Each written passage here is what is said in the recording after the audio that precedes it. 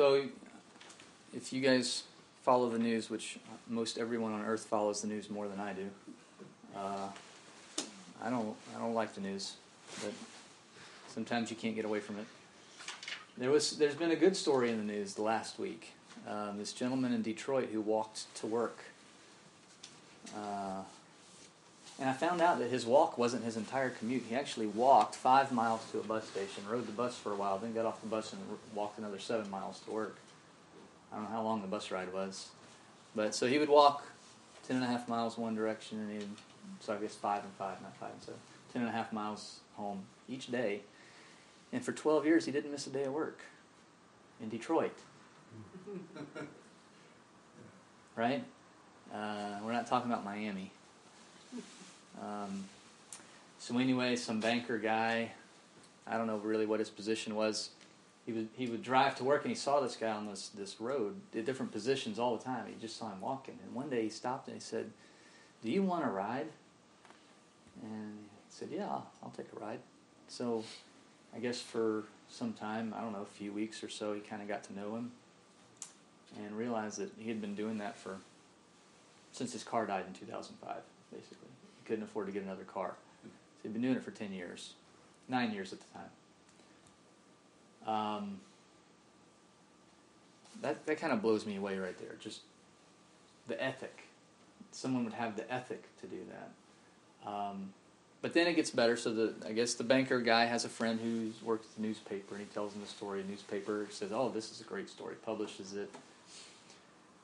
And a college student, read the paper and posted on Facebook or somewhere about this guy in Detroit who had been walking. And so his friend started posting saying, "Hey, I want to send some money to help him." So the guy starts up this GoFundMe site and raises $300,000. The goal was $5,000. Get the guy a beater, something that'll get him to work. And the money just kept coming and coming and coming. And then so somebody asked him on TV, What are you gonna buy with this money? He said, "Well, I'm kind of partial to Fords." So a Ford dealership in Detroit gets wind of this and invites him over to buy a Ford there, but of course they gifted it to him. They gave him a brand new Taurus, a $35,000 car. So it's one of these just good stories when somebody's spent a decade. You could make an argument that he's just doing what he's supposed to do, right? He's supposed to work, so he finds a way to do it. But when you compare him to the general public, he's doing more than anyone would really expect him to do. And it's good to see that get rewarded, right? So I posted that on Facebook, and I said I like the story. And someone made the comment, and I'd never thought about it this way. Someone made the comment, it's almost as if someone has designed us to seek justice. And I had never thought about it that way. But that really was justice being done. Someone working hard and receiving the benefit from grace. Just grace. People being gracious. I typically think of justice a different way. The negative side of justice. I want justice. Let justice be done on this person. And I guess that's really what I want to talk about this morning, is this idea of not really justice, because that was justice in the good sense, but ourselves, making ourselves the judge and meting out vengeance in particular. And that's why I wanted to start in Psalm 69. Psalm 69 is an interesting psalm. It's pretty widely understood to carry a lot of messianic thoughts there.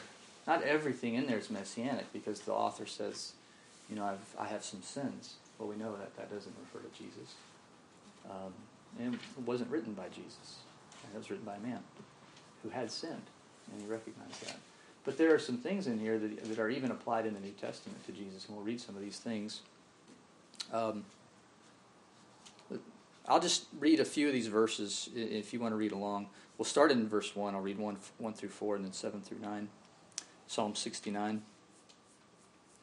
Save me, O God, for the waters have come up to my neck. I sink In deep mire, where there is no foothold, I have come into deep waters, and the flood sweeps over me. I am weary with my crying out. My throat is parched. My eyes grow dim with waiting for my God. More in number than the hairs of my head are those who hate me without cause.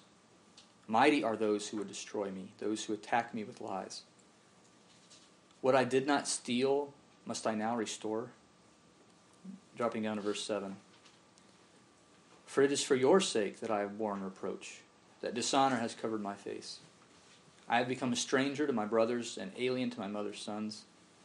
For zeal for your house has consumed me, and the reproaches of those who reproach you have fallen on me. Now drop down to verse 14. Sorry. Verse 14. Deliver me from sinking in the mire. Let me be delivered from my enemies and from the deep waters. Let not the flood sweep over me, or the deep swallow me up, or the pit close its mouth over me. Answer me, O Lord, for your steadfast love is good. According to your abundant mercy, turn to me. Hide not your face from your servant, for I am in distress. Make haste to answer me. Draw near to my soul, redeem me, ransom me because of my enemies. You know my reproach and my shame, my dishonor. My foes are all known to you. Reproaches have broken my heart, so that I am in despair. I looked for pity, but there was none, and for comforters, but I found none. They gave me poison for food, and for my thirst they gave me sour wine to drink. In this passage, there are some things that I think we can identify with Christ that aren't specifically identified with him in the New Testament. Verses 1 through 4, I think, express what we can see Jesus going through in the garden, what we can see him going through. Verses 7 through 9 the same, and 14 through 21. It's a cry out for help. And especially these last few verses where he was given sour wine to drink, right? We know that that was a prophecy that was fulfilled. But also in the verses just prior to that, I looked for comfort, and there wasn't any. Everyone had abandoned him in his time of need. But what I want to focus on in this psalm is actually in the next few verses. Because this is what I found, I guess, interesting. Beginning in verse 22, let their own table before them become a snare, and when they are at peace, let it become a trap. Let their eyes be darkened so that they cannot see, and make their loins tremble continually. Pour out your indignation upon them, and let your burning anger overtake them. May their camp be a desolation, let no one dwell in their tents, for they persecute him whom you have struck down, and they recount the pain of those you have wounded. Add to them punishment upon punishment, may they have no acquittal from you. Let them be blotted out of the book of the living. Let them not be enrolled among the righteous. Now that sounds decidedly not messianic, if you ask me. And I say that because I want to contrast that with a passage in Luke. If you want to turn to Luke 23.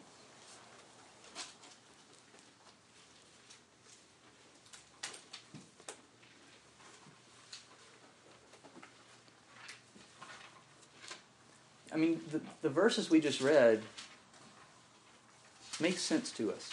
I'll just say they make sense to me. I won't speak for you. They make sense to me. Injustice is being done upon the author. He's calling out to God. And he's not just asking for help. He's asking for help in the first verses we read, but in the last verses we read, he's asking for justice. And then I don't think that's wrong because, again, he's not meting out justice, right? He's asking God to do it.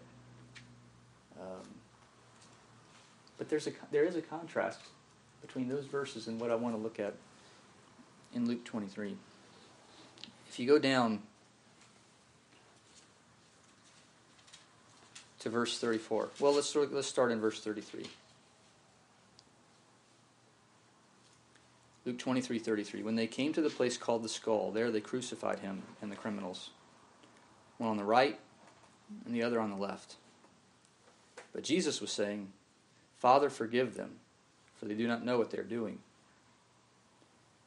And they cast lots, dividing up his garments among themselves. And the people stood by looking on, and even the rulers were sneering at him, saying, He saved others.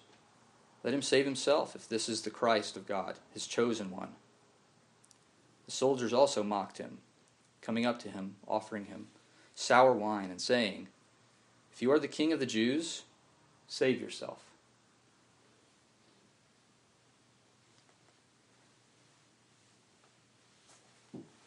While there are some passages in Psalm 69 that are messianic, Jesus turns the tables when it comes to the reaction to the injustice that he's facing.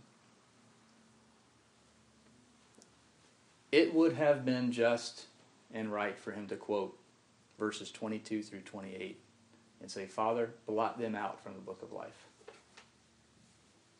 Father, bring their unrighteousness down upon them. Father, add punishment to their punishment for what they're doing. And in fact, what I found interesting in Psalm 69 was there's a reference that says, For they are adding scorn or are persecuting the one whom you have struck down. Right. So, why didn't Jesus say that? In fact, think about what he really did say. We just read it. Father, forgive them, for they don't know what they're doing.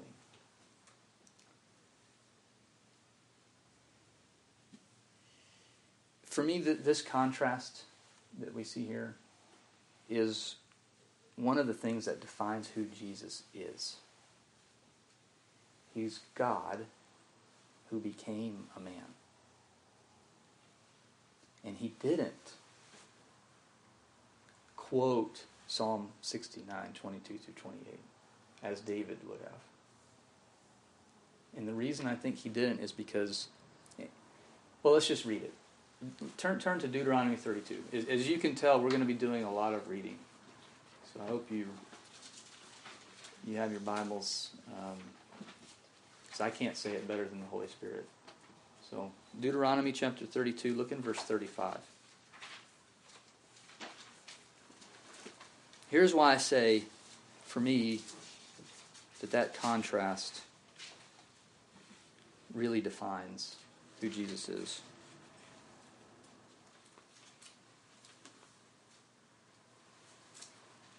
Deuteronomy 32, 35. Vengeance is mine and retribution. In due time their foot will slip. For the day of their calamity is near, and the impending things are hastening upon them. For the Lord will vindicate his people, and will have compassion on his servants when he sees that their strength is gone, and there is none remaining, bond or free. And he will say, Where are their gods, the rock in which they sought refuge? Who ate the fat of their sacrifices and drank the wine of their drink offering? Let them rise up and help you. Let them be your hiding place. See now that I am he, and there is no God besides me. It is I who put to death and give life. I have wounded, and it is I who heal. And there is no one who can deliver from my hand. Indeed, I lift up my hand to heaven, and I say, as I live forever, if I sharpen my flashing sword and my hand takes hold on justice, I will render vengeance on my adversaries, and I will repay those who hate me. I will make my arrows drunk with blood, and my sword will devour flesh. With the blood of the slain and the captives from the long-haired leaders of their enemy, rejoice, O nations, his people. For he will avenge the blood of his servants, and will render vengeance on his adversaries, and will atone for his land and his people. The position of vengeance belongs to one, and that's God. And that's why I say this contrast between the end of Psalm 69,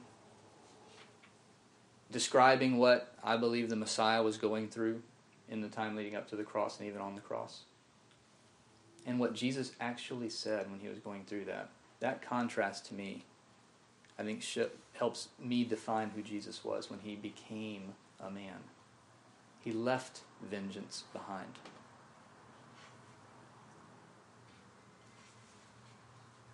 He left vengeance to God. In fact, he left it so much in God's hand that he didn't even ask for it. Because he sought the good of those who were around him.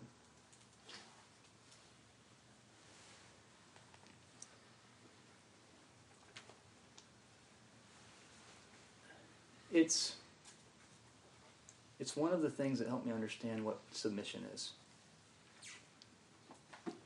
I mean, how does God submit to God, right? It doesn't make any sense to me.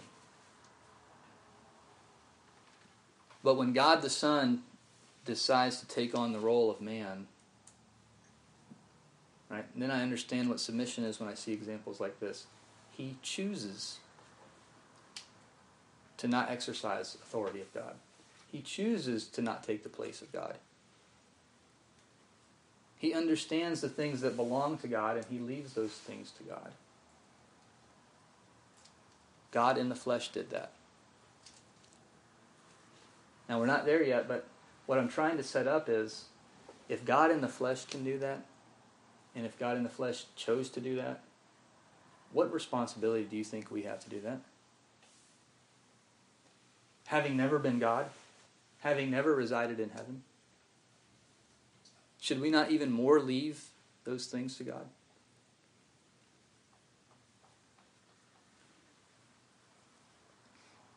So I asked James to read John chapter 12. If you want to turn back there, we'll refresh our thoughts on that.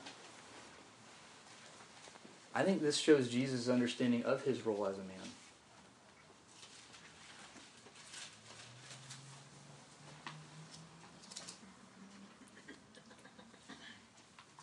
In John 12, verse 47, Jesus says, if anyone hears my words and does not believe, I do not judge him.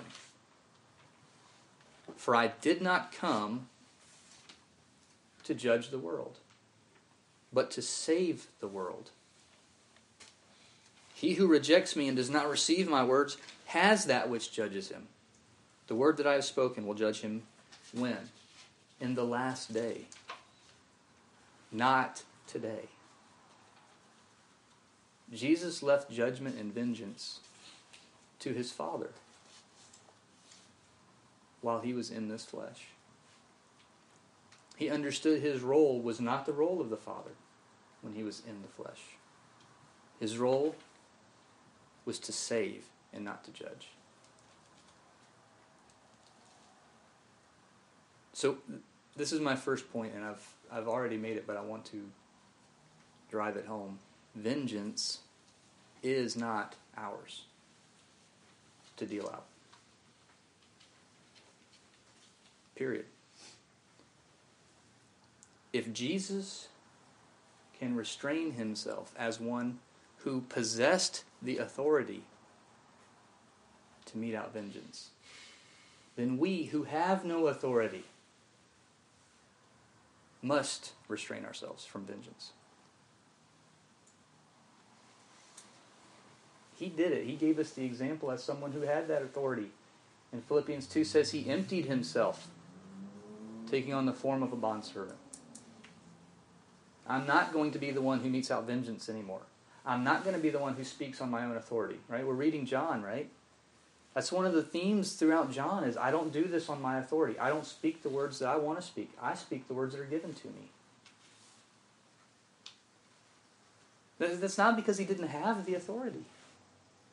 He had the authority, but he emptied himself of it. Now, if he can do that, then we need to follow that pattern. In fact, it's really not even a pattern because there's nothing for us to empty ourselves of. We don't possess that authority. But boy, we'll sure grab it, won't we? We'll seize it. That's the danger.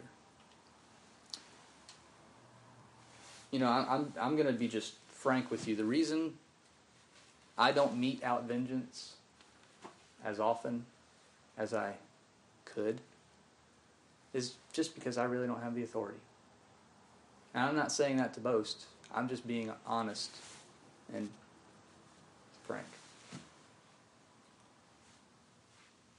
That is not obedience.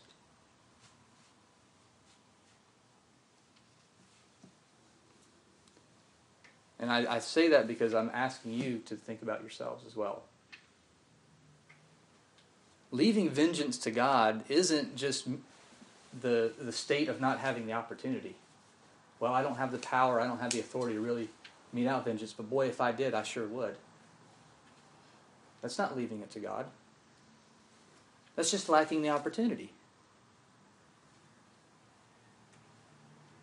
And that's my problem, right? Is the attitude that underlies it. Is if I had the authority, I would do it more. Now, I know I need to solve that, but I'm looking back at my past. And that's just the fact. Right?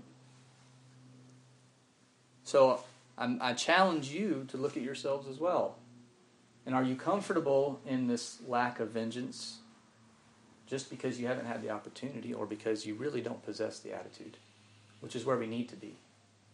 Vengeance is not mine. When I think it, when I want it, when I desire it, when I grab a hold of it, I'm putting myself in the place of God. Now, I don't mean we shouldn't desire justice, right? That was why I told this story up front, is we see something good and we want that person rewarded. We see something bad and we want that person punished. But when I want to be the punisher, when I want to be the judge and jury, when I want to pass the sentence, I'm now putting myself in God's place. I'll give you a simple example. Kind of silly, but my last 2 years in high school were spent at a boarding school. It's a public boarding school, but you lived on campus. And 1 weekend a month, they closed all the doors and locked all the doors, so you had to go home. You couldn't stay there all the time. 1 weekend a month, so they forced everyone out of the dorms. So at the end of one of these weekends, I'm driving my giant orange van, 1977 Dodge, with balloons painted on the side. I had one. Shag carpet interior. Driving that back to high school. And I'm doing pretty good with the speed. I'm not, going crazy. But here comes one of my buddies from my hall. He lives on the same floor as me. Just screaming by me, honking his horn, waving. And I knew I couldn't overtake him. So I was like, well, I'll just see him when I get there. Well, just a couple miles down the road, there's the blue lights.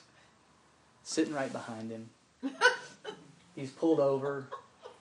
And I'm just, I'm on cloud 9. Because I didn't have to break the law to get to campus before he did. And so I was waiting for him when he got there, right? And I was just gloating about the whole thing. Well, I wish I had been that cop, right? At that moment, that's who I wanted to be. I wanted to be the guy who pulled him over and said, and I was thinking, man, I hope he got a really big ticket. I hope it just, I wanted to be the judge. I wanted to be the officer. I wanted to be involved in every bit of meeting out because it felt good, right? It was like, because he had done something to me, honking the horn and whatever, and so I wanted to respond, right? But I didn't have the authority to do it. There was nothing I could do, right? And that sense of helplessness and powerlessness just adds salt into the wound, right? Well, what if I had never opened the wound in the first place and had never had that attitude in the first place? Then that feeling of helplessness or powerlessness would never have come. So that's a small example of something that I think can get out of hand when Maybe someone does something to us that really does hurt us. I mean, this is playful, right? This is two high school kids just jabbing at each other. But there are things that happen to us, and I don't even mean things that are accidental. I mean things that you want to get revenge for. Someone purposefully targeted you, knew what would hurt you, and hurt you. Those are not so trivial. But if you don't take care of this kind of attitude in the small things, when that happens, you're not going to have control of it. You're going to want vengeance. And even if you don't have the power to execute it, it's going to fester. You're going to have that feeling of helplessness. You're going to have that feeling of powerlessness. Because you want to be God, and you're not. So don't even open the wound, right? You know, okay, so why are we even like this, right? We talked about the good earlier. You know, we're like God and we understand the idea of justice. God has given us that. There's nothing wrong with having a sense of justice for the good and the bad, right? We want to see things just. The bad is we're not like God in lots of ways. We don't see the whole picture. We don't see the whole story. Oftentimes our judgment is clouded by emotions. And sometimes when we think we're fair, we're really not fair. It's a self-justification to say, well, I'm being fair about it. That may be true, but probably not. God is. He's just. He knows when to mete out vengeance. So there's the good and the bad, but it's something that we have. We're made in His image. And that's what submission is not seizing something that belongs to someone else and submitting and giving it to that person. Vengeance is God's. Turn to Matthew chapter 5, if you would.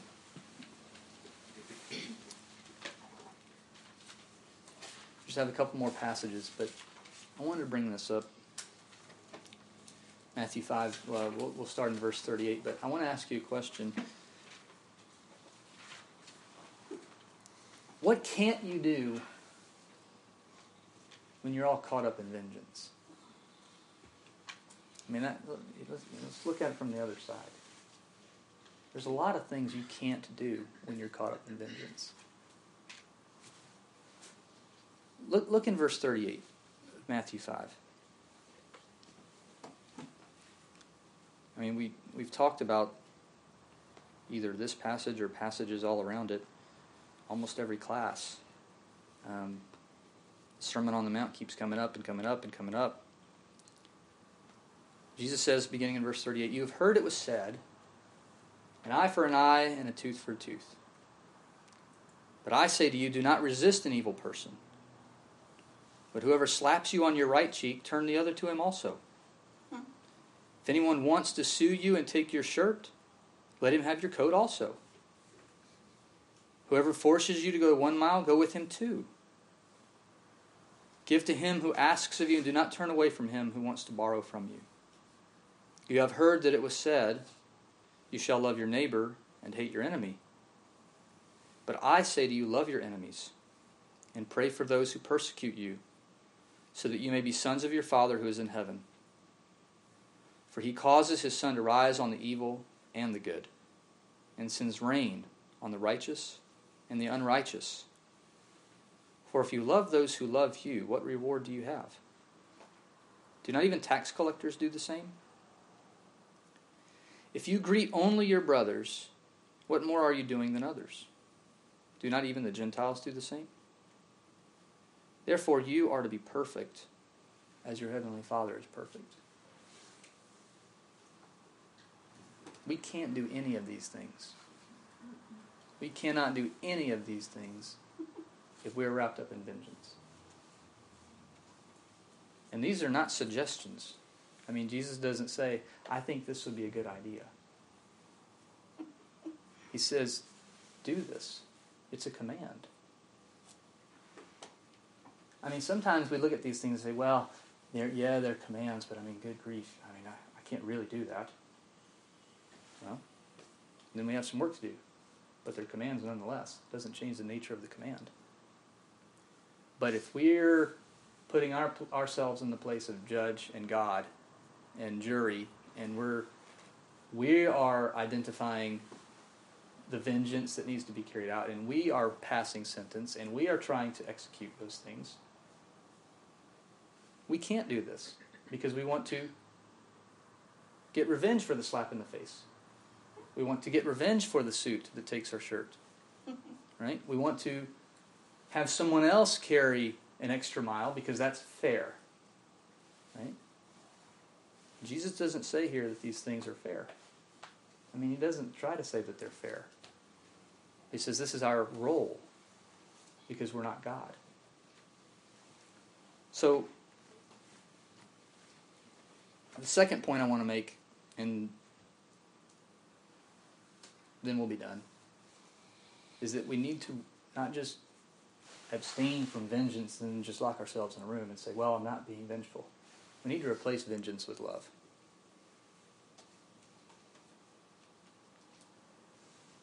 We have to replace it. And that's what Matthew 5 is talking about. That person who slapped you in the face should be an object of love for you. And if that person is an object of vengeance for God, that's up to God. That's not up to you. That person who forces you to go 2 miles, well, that person is an object of love for you, not an object of vengeance for you. What God does is up to God. He has already told you, vengeance is mine. That's what we read. So you can't seize it. It's his. Let's read one more passage, and then we'll be done. Romans chapter 12, verse 14.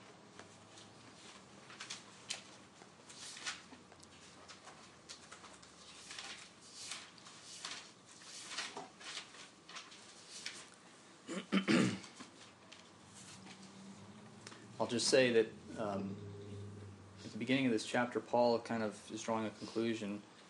He says, therefore, I urge you to present your bodies a living and holy sacrifice. Well, now I think in the rest of the chapter, he's going into some details about how to do that. Beginning in verse 14 of Romans 12, bless those who persecute you. Bless and do not curse. Rejoice with those who rejoice, and weep with those who weep. Be of the same mind toward one another. Do not be haughty in mind, but associate with the lowly. Do not be wise in your own estimation. Never pay back evil for evil to anyone. Respect what is right in the sight of all men. If possible, so far as it depends on you, be at peace with all men. Never take your own revenge, beloved, but leave room for the wrath of God. For it is written, vengeance is mine, I will repay, says the Lord. But if your enemy is hungry, feed him. And if he is thirsty, give him a drink. For in so doing you will heap burning coals on his head. Do not be overcome by evil, but overcome evil with good. We can sit around all day and say it's hard to replace vengeance with love, but there's lots of ways to do it. And I'm not going to say that it's easy, but there are lots of opportunities for us to do it. And if this is hard, too hard, if you say that this is too hard for you, not hard, but too hard, then my recommendation for you is to think more about the cross. Jesus bled for some pretty nasty people. And that includes us. When we didn't deserve it. So we can follow that same example. And because vengeance is God's, He will mete it out on the last day, as we just read. Jesus said there is a judge in the last day, and it's the words that he spoke.